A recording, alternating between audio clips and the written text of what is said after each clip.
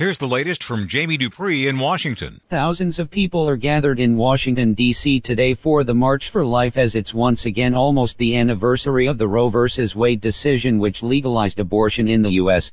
It's been 46 years since that decision by the U.S. Supreme Court, and today opponents of abortion will again march from near the White House past the U.S. Capitol and up to the U.S. Supreme Court to make their voices heard.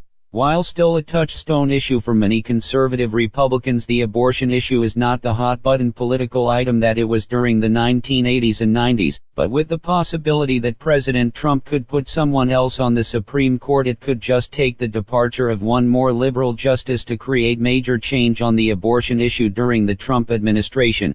Jamie Dupree 2.0. As one GOP lawmaker said on the floor of the House yesterday, it was like Groundhog Day again in the Congress on Thursday as the House passed yet another bill to reopen the government, and Senate Republicans again refused to act on any of those measures. Democrats have now approved 8 different funding bills in the last 2 weeks, and none of them have been brought to the Senate floor. Last night as I was walking out of the Capitol, suddenly Vice President Pence and Jared Kushner walked in as they met with the Senate Majority Leader for about an hour.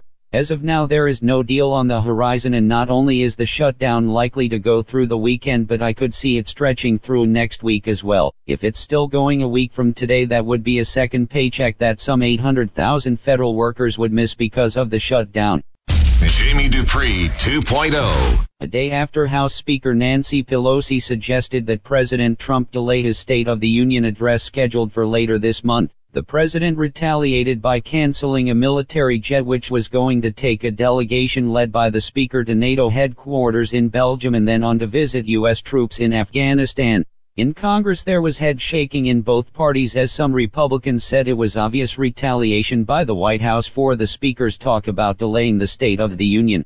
It was also emblematic of how this battle over funding for the president's border wall has come down to just 2 people. President Trump says he won't settle for anything less than $5.7 billion for his wall and border security, while the speaker says she won't approve $1 for a wall. Now we just wait to see if there will ever be a compromise.